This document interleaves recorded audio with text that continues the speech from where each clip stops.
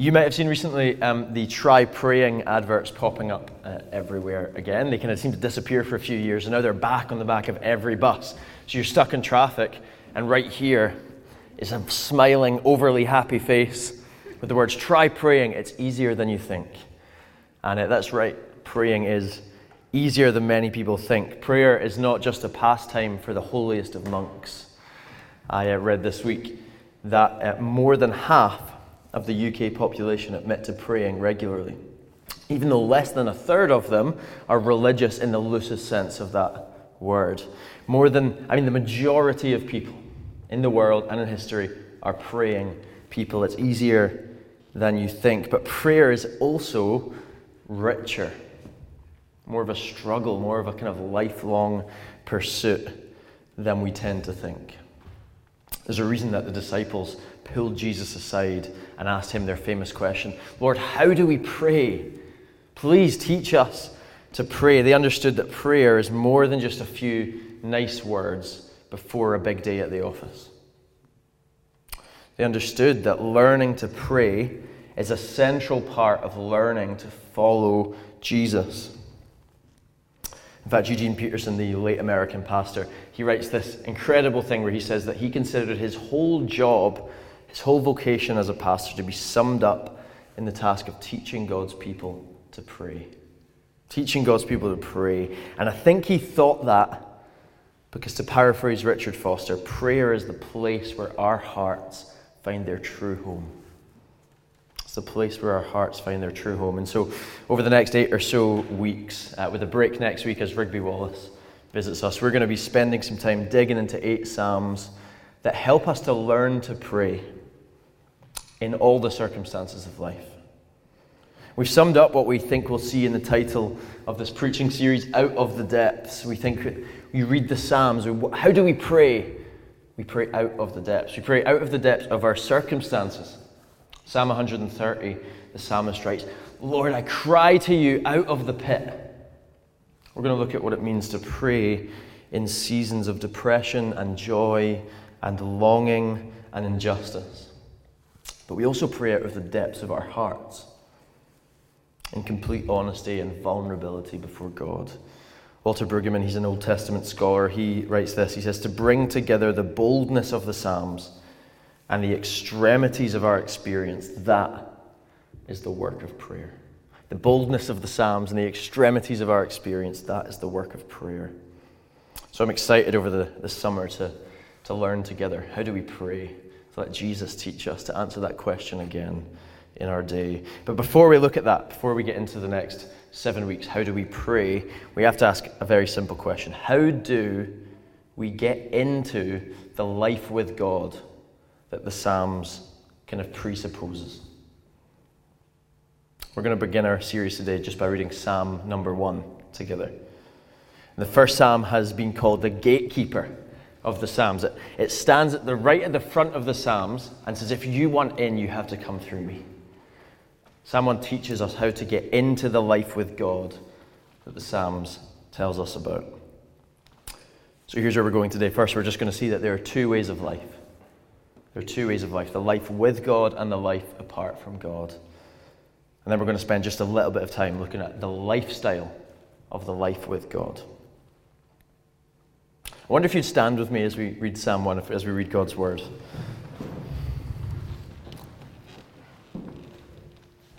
So let me read from Psalm 1. It says, "How happy is the one who does not walk in the advice of the wicked, or stand in the pathway with sinners, or sit in the company of mockers. Instead, his delight is in the Lord's instruction, and he meditates on it day and night. He is like a tree planted beside flowing streams, that bears its fruit in season and whose leaf does not wither. Whatever he does prospers. The wicked are not like this. Instead, they are like chaff that the wind blows away. Therefore, the wicked will not stand up in the judgment, nor sinners in the assembly of the righteous. For the Lord watches over the way of the righteous, but the way of the wicked leads to ruin." Father, Son, and Holy Spirit, we thank you for your word. We thank you that you are here with us in this room. we yield ourselves to your voice today. We ask that you would shape our minds, shape our hearts, change us at our very core as we listen to your word today. Draw near to us, Lord, we ask in the name of Jesus. Amen. Please take a seat. Well, in the 15th century, the French philosopher and mathematician Blaise Pascal wrote this little book about happiness. And happiness, he kind of sums up as the sole pursuit of every single person. Here's how he puts it in that book. He says, all men seek happiness. This is without exception. Whatever different means they employ, they all tend to this end. The will never takes the least step but to this object. This is the motive of every action of every man. In simple terms, this 15th century mathematician is making a really obvious but profound observation. We are all joy seekers. Stay-at-home mums, bankers, runners, plumbers, students, pastors, we're all after joy.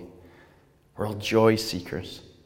And Psalm 1 speaks directly into our pursuit of joy. Your Bible probably says, blessed is the man who walks not in the path of the wicked. Translations differ, but the English word happy, which is probably better than blessed, does need a caveat. It's not the kind of happiness that has this like cheap hit of dopamine. It's not the happiness you feel when you nestle in like we did last night with the Chinese to watch TV. It's not that. It's a kind of deep-set joy, contentment, and flourishing. It captures something of everything in life being just as it should be. How happy is the one who... That's how the poem begins. I wonder how you would finish that sentence. How happy is the one with enough money to not think about money? How happy is the one who has a really fulfilling career? How happy is the one with a great morning routine? It's not uncommon, I think we see it all the time now, to hear about the secret to happiness. There's alternatives to Psalm 1 popping up all over the place. How happy is the one who fill in the blank? We hear this all the time. This isn't a new thing. Ancient philosophers called this the good life. And they debated for centuries, what is the good life? And we don't have time to talk about what they believed, but today the prevailing view is probably what Charles Taylor calls expressive individualism. It's to say that the good life is found in self-actualization and being who I really am and expressing myself at the deepest level. The author Mandy Hall puts it this way in a blog. She says, happiness is an inside job. That's the most common view we hear today. Happiness is an inside job. But before we get to the biblical view of happiness and flourishing, the Psalm's going to draw our attention to the futility of looking for happiness anywhere other than God. It's going to draw our attention to how worthless it is to look for happiness inside. How happy is the man, it says, who does not walk in the advice of the wicked. Because, verse 4, the wicked are like chaff that the wind blows away.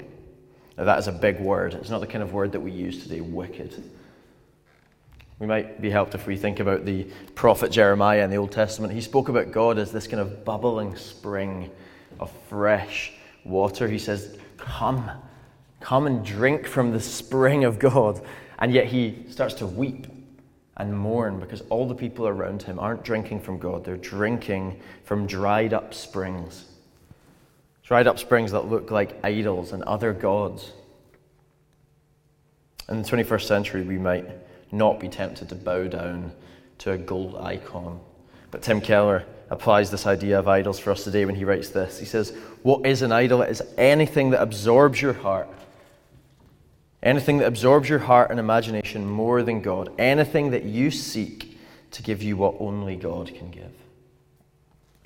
So if the wicked are those who trust in other gods, and our gods aren't little idols, but are kind of flimsier gods like sex and money and success, then the first thing we need to face this morning is this hard reality. If the thing that you look to on a day-to-day basis for meaning and flourishing is anything other than Jesus, you find yourself in the category of the wicked. And to be very clear, that is every single person in this room's natural inclination. It's not a word reserved in the Bible for the Hitlers and Mussolinis of this world. Martin Luther, the Reformer, described this as man curved in on himself. He meant by that our natural bent as human beings is not out of ourselves towards God, but inwards, towards our own happiness, towards our own glory and joy, not outwards towards others and God, but inwards. It's part of what the Bible means when it uses the word sin. And today this doesn't just come out in the kind of abstract theological discussion. It comes out in the everyday ways that we look for satisfaction and utterly fail. The journalist Anne Helen Peterson, she writes this article where she kind of moans a lot. She moans a lot about where the things that we look to fix what she thinks are social problems today. She writes this article about burnout. But I think we could change that language and just say joy. Where do we look for joy? And let me just paraphrase her. She says, you don't fix burnout, but let's change that to you don't find joy by going on vacation. She says you don't fix it through life hacks like Inbox Zero or by using a meditation app for 5 minutes in the morning or doing Sunday meal prep for the entire family or starting a bullet journal. You don't fix it with a vacation or an adult colouring book or anxiety baking or the Pomodoro technique or overnight oats. Her language is more colourful. I cut out all the effing and blinding. We need to be honest with ourselves. Too often, when we feel a lack of joy, we don't turn towards Jesus, we turn towards bullet journaling and overnight oats, and we try and get ourselves together. But most of what passes today as the secret to happiness is just a modern repackaging of Jeremiah's empty cisterns that hold no water and can't satisfy. We need to keep moving because the psalm is not just concerned about our problems in life. Look at verse 5 with me. It says, the wicked will not stand in the judgment, nor sinners in the assembly of the righteous. For the writer of this poem, the real tragedy of misplaced trust isn't that it makes our life worse, because sometimes it doesn't. I know plenty of non-Christians that are probably happier than me. The real tragedy of misplaced trust is the beginning of a long road that leads to death. Abby and I moved house recently, and if you've spoken to me even for 1 minute over the last month, you'll know that our house is covered, or it was covered in tiles. And I've spent so many minutes over the last month just systematically going from room to room, just chipping away tiles, trying to get them off the walls, trying to remove this awful interior design.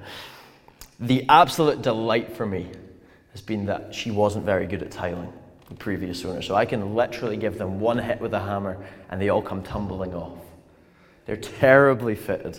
A good, well-fixed tile by somebody who knows what they're doing would not come so easily. We find a kind of similar picture in this psalm. It goes on to talk about a well-rooted tree, but it compares that tree to chaff. It's the opposite of well-rooted. It just kind of blows away at the slightest touch. Those who put their trust anywhere other than God are like poorly fixed tiles. You nudge them and they fall. The book of Proverbs in the Bible is very explicit. It says this: there is a way that seems right to people, but it leads to death. Jesus himself put it this way: wide is the gate and broad is the road that leads to destruction. You know, death and judgment, as much as they are the taboo topic in our secular day, are very real. The novelist Marianne Coutts, she went through the experience of her husband being diagnosed with brain cancer and sadly passing away, and she wrote a memoir about her husband's journey. She writes this at the moment that they sat in a doctor's office and received his kind of terminal diagnosis. She writes, something has happened. we learn something. We are mortal. You might say you know this, but you don't. The news falls neatly between one moment and another, and it is as if a new physical law has been described for us bespoke. Absolute as all the others are, but terrifyingly casual. It says you will lose everything that catches your eye. You will lose everything that catches your eye. Here is an atheist paraphrasing the words of Psalm 1. The wicked are not so, they are like chaff that the wind blows away. Charles Taylor, again, he calls this the hauntedness of the secular age. We can fill our lives with all the distractions and the toys that we want, but the looming reality of death will not go away. You will lose everything that catches your eye. It seems strange to start a poem that begins with, "How happy is the man with death?" We have to start there, because each of us, apart from God, fit the description. We're here for 70 years if we're lucky, and then we're gone. But Psalm 1 points us to a life that is much, much more than 70 years and then gone. It leads us to the life with God, a life of flourishing and joy that Jesus described as life in abundance. Life in abundance. That's where we're going to turn just now. Have a look at verse 2 with me. It says, "His delight is in the Lord's instruction, and he meditates on it day and night. He's like a tree planted beside flowing streams that bears its fruit in season and whose leaf does not wither. Whatever he does prospers." This poem leads us to a really simple observation. It stands right in the middle of philosophers and lifestyle bloggers, and it says the secret to happiness isn't that complicated after all. The good life isn't found in behavior, it's found in beholding. It's found in beholding God and his word, in being saturated in him and all that he is and has done for us. My best friend C.S. Lewis puts it so helpfully. He says, if you want to get warm, you must stand near the fire. If you want to get wet, you have to get into the water. If you want joy, you must get close to or even into the thing that has it. We get to the good life by drawing near to the one who made life. We get to joy by drawing near to the most joyful being in the universe. C.S. Lewis was right not to stop at just getting near to joy. This isn't like gathering around a campfire and toasting our hands. The biblical worldview doesn't say you get joy by getting near to Jesus, but by getting into him. The Apostle Paul's favorite way of describing life as a Christian is with two words, in Christ. He never really uses the word Christian. He says, to you who are in Christ. That's what Jesus himself was describing in John 15 when he said this, quote, I am the vine, and you are the branches. If you abide in me and I in you, then you will bear much fruit. But apart from me, you can do nothing.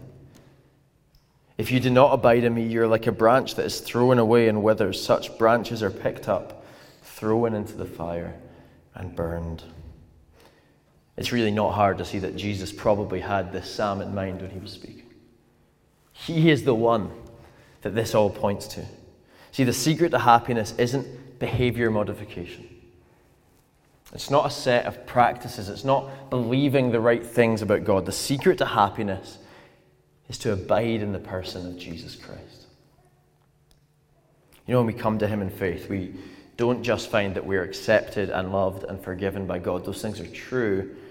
But we find that the location of our life has been moved from outside of Christ, in sin, to in Christ, in his goodness. God looks at us and sees Jesus, and everything that's true of him becomes true of you if you know him. The author Richard Lovelace puts it like this. He says, spiritual life flows out of union with Christ, not merely imitation of Christ. That means that trying really hard to be like Jesus is not how you get to joy. You get to joy by laying down your arms and saying, I trust you. Give me joy. In contrast to the idea that happiness is an inside job, true and lasting flourishing in life is found outside of ourselves, in the person of Christ. Because he destroyed death, death is not looming on the horizon for Christians. Because he has paid the price for your sin, Christians can walk in freedom, in a newness of life. Because he has eternal communion with God, we know that our relationship with God can't be broken. Because he is from eternity the Son of God, we know that God doesn't just pretend to be our Father. No, he actually is our Father. Here's what we find. The two ways to live of Psalm 1. Depart, and they depart forever. There's no third option. Or the chaff will be blown away in the winds of death and judgment. Those who are like a well-rooted tree abiding in Christ can't be moved. Can't be moved. And all of this is the source of what those philosophers called the good life. It's the source of what Jesus called the abundant life, what the writer Henry Nouwen called life as God's beloved. Union with Christ is the fountainhead of the eternal kind of life, the life of intimate prayer that we're going to unpack in this series. Far from the empty springs of this world, when we drink deeply from Jesus, we don't come away thirsty. We come away satisfied with our peace and our joy quenched, with our thirst for meaning and lasting contentment in life quenched. I wonder if you're here and you can relate to the feeling of searching endlessly for meaning. What that author said in new morning routines or journaling techniques or diets or all the nonsense that we think can fill that gap. Maybe you've come to the end of your rope and you've ran out of ideas. I've been there. The God who made you this morning is saying, come to me.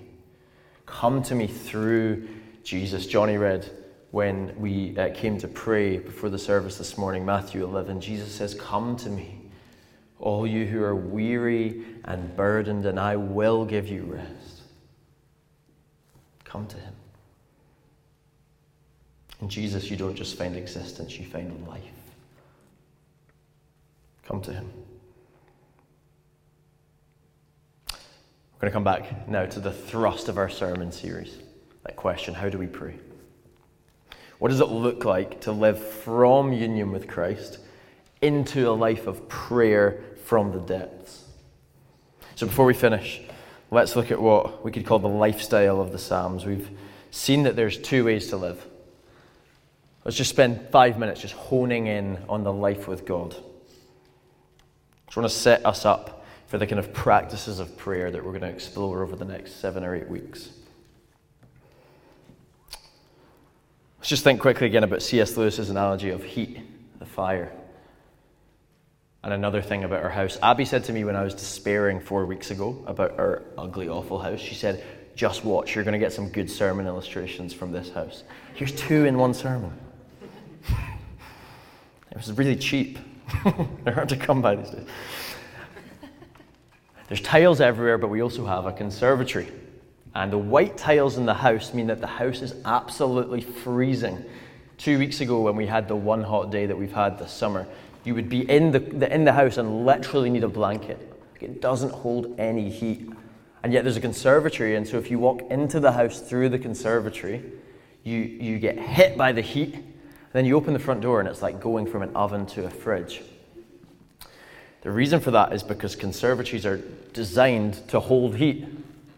They're designed to attract the sun and hold the warmth of it. White tiles are designed to do the opposite. They're designed to repel and bounce heat away. Now, just the practices of the Christian faith, they work like that. They're not the heat. When we pray, that isn't the source of God's joy in our life. It's like a conservatory. It draws and attracts and holds the heat and the light of God. And so if we want to kind of live the life that holds and enjoys the heat of God, we need all the practices that the Bible commends to us. That includes prayer and scripture and reflection, confession and silence and praise and study. And we're going to get to many of those in this series. But for now, just notice this. The first step towards the with God life is to be rooted in God by delighting in God. The praying life doesn't start with our voice. It doesn't start with our attempt to pray. It starts with God's voice. Jesus said, "I am the good shepherd, and my sheep know my voice." Prayer begins with learning to recognize the voice of the shepherd. In other words, prayer isn't a monologue, it's a two-way conversation in love. In prayer, we hear and meditate on the voice of God and then respond when we speak. But the first thing we do is to look at and behold and enjoy and delight in God's words. The poet Mary Oliver says that attention is the beginning of devotion. And so we need to face the reality that more than any other time in history, we live in an age of hijacked attention. People talk about the Silicon Valley attention economy. That means that when you go on Facebook, you're not the customer, you're the product. Your attention is sold and commodified to advertisers and content creators. We live in a world, literally, that has a financial incentive to hijack and co-opt your attention for hours at a time. So we need to ask a really serious question together. If you are a Christian, how are you fighting against the hijacking of your attention? Because the cost is that your attention won't be focused on the glory of God.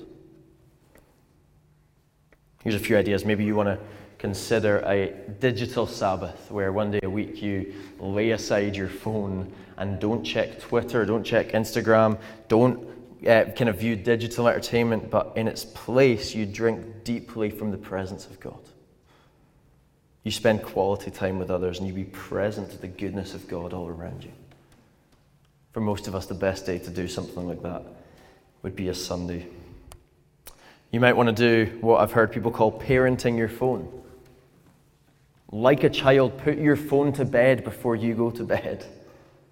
Give yourself an hour to breathe. Wake it up in the morning after you wake up. Get a digital alarm clock if you need to. But do whatever you need to do to create some breathing room where your attention can just be on God. Break away from that expectation of constant connection and attention. Most importantly, let me challenge you this week to make it your priority to invest in becoming a person whose attention is captivated by God in His Word. If you're not in the habit of reading the Bible, we have a Bible reading plan that you might find helpful. There are kind of bookmarks on the welcome table at the back with a plan. It's kind of 2 chapters a day from the Bible. But the most important thing isn't what plan you use, it's that you hear the voice of God. Whether that is a few verses or a few chapters, it doesn't really matter. What matters is that you make it your goal to organize your life around the presence and the practices of Jesus so that you can live from and for His deep, abiding presence in your life. Prophet Isaiah put it this way when he described the transforming power of delighting in God. He said, "You keep him in perfect peace, whose mind is stayed on you because he trusts you." You see the pattern there? The good life comes out of a trusting depth of relationship with God. But more than that, it's intensified when we stick our minds on him. We stick our minds and our hearts on God. We're just going to wrap up now, but let me finish with this quote from Charles Spurgeon. I found this deeply challenging this week. He says, "Prayer is the natural outgushing of a soul in communion with Jesus. Just as the leaf and the fruit will come out of a vine branch without any conscious effort on the part of the branch, but simply because of its living union with the stem, so prayer buds and blossoms and fruits out of souls abiding in Jesus." To be connected to Jesus is the source of the life of prayer that is so important to being his disciple. Because we're joined to him, we have access to his eternal life in God's presence. And that starts now. It starts today as we go deep into him in order to come out into the world, to be fruitful and to go out to the ends of the earth in love. You know, I think for most of us, for me, a sermon series about prayer is maybe one part daunting and another like, it just doesn't inspire me. Let me encourage you, if that's you, that all you need to flourish in the Christian life, and that includes to become a person who prays, is found inside of Jesus. First step this week isn't to go home and create a prayer journal. Please do. The first step is to come to Jesus. Drink deeply from Jesus. Come to him and fix your attention on him and abide in him. He is the river that our tree is planted by.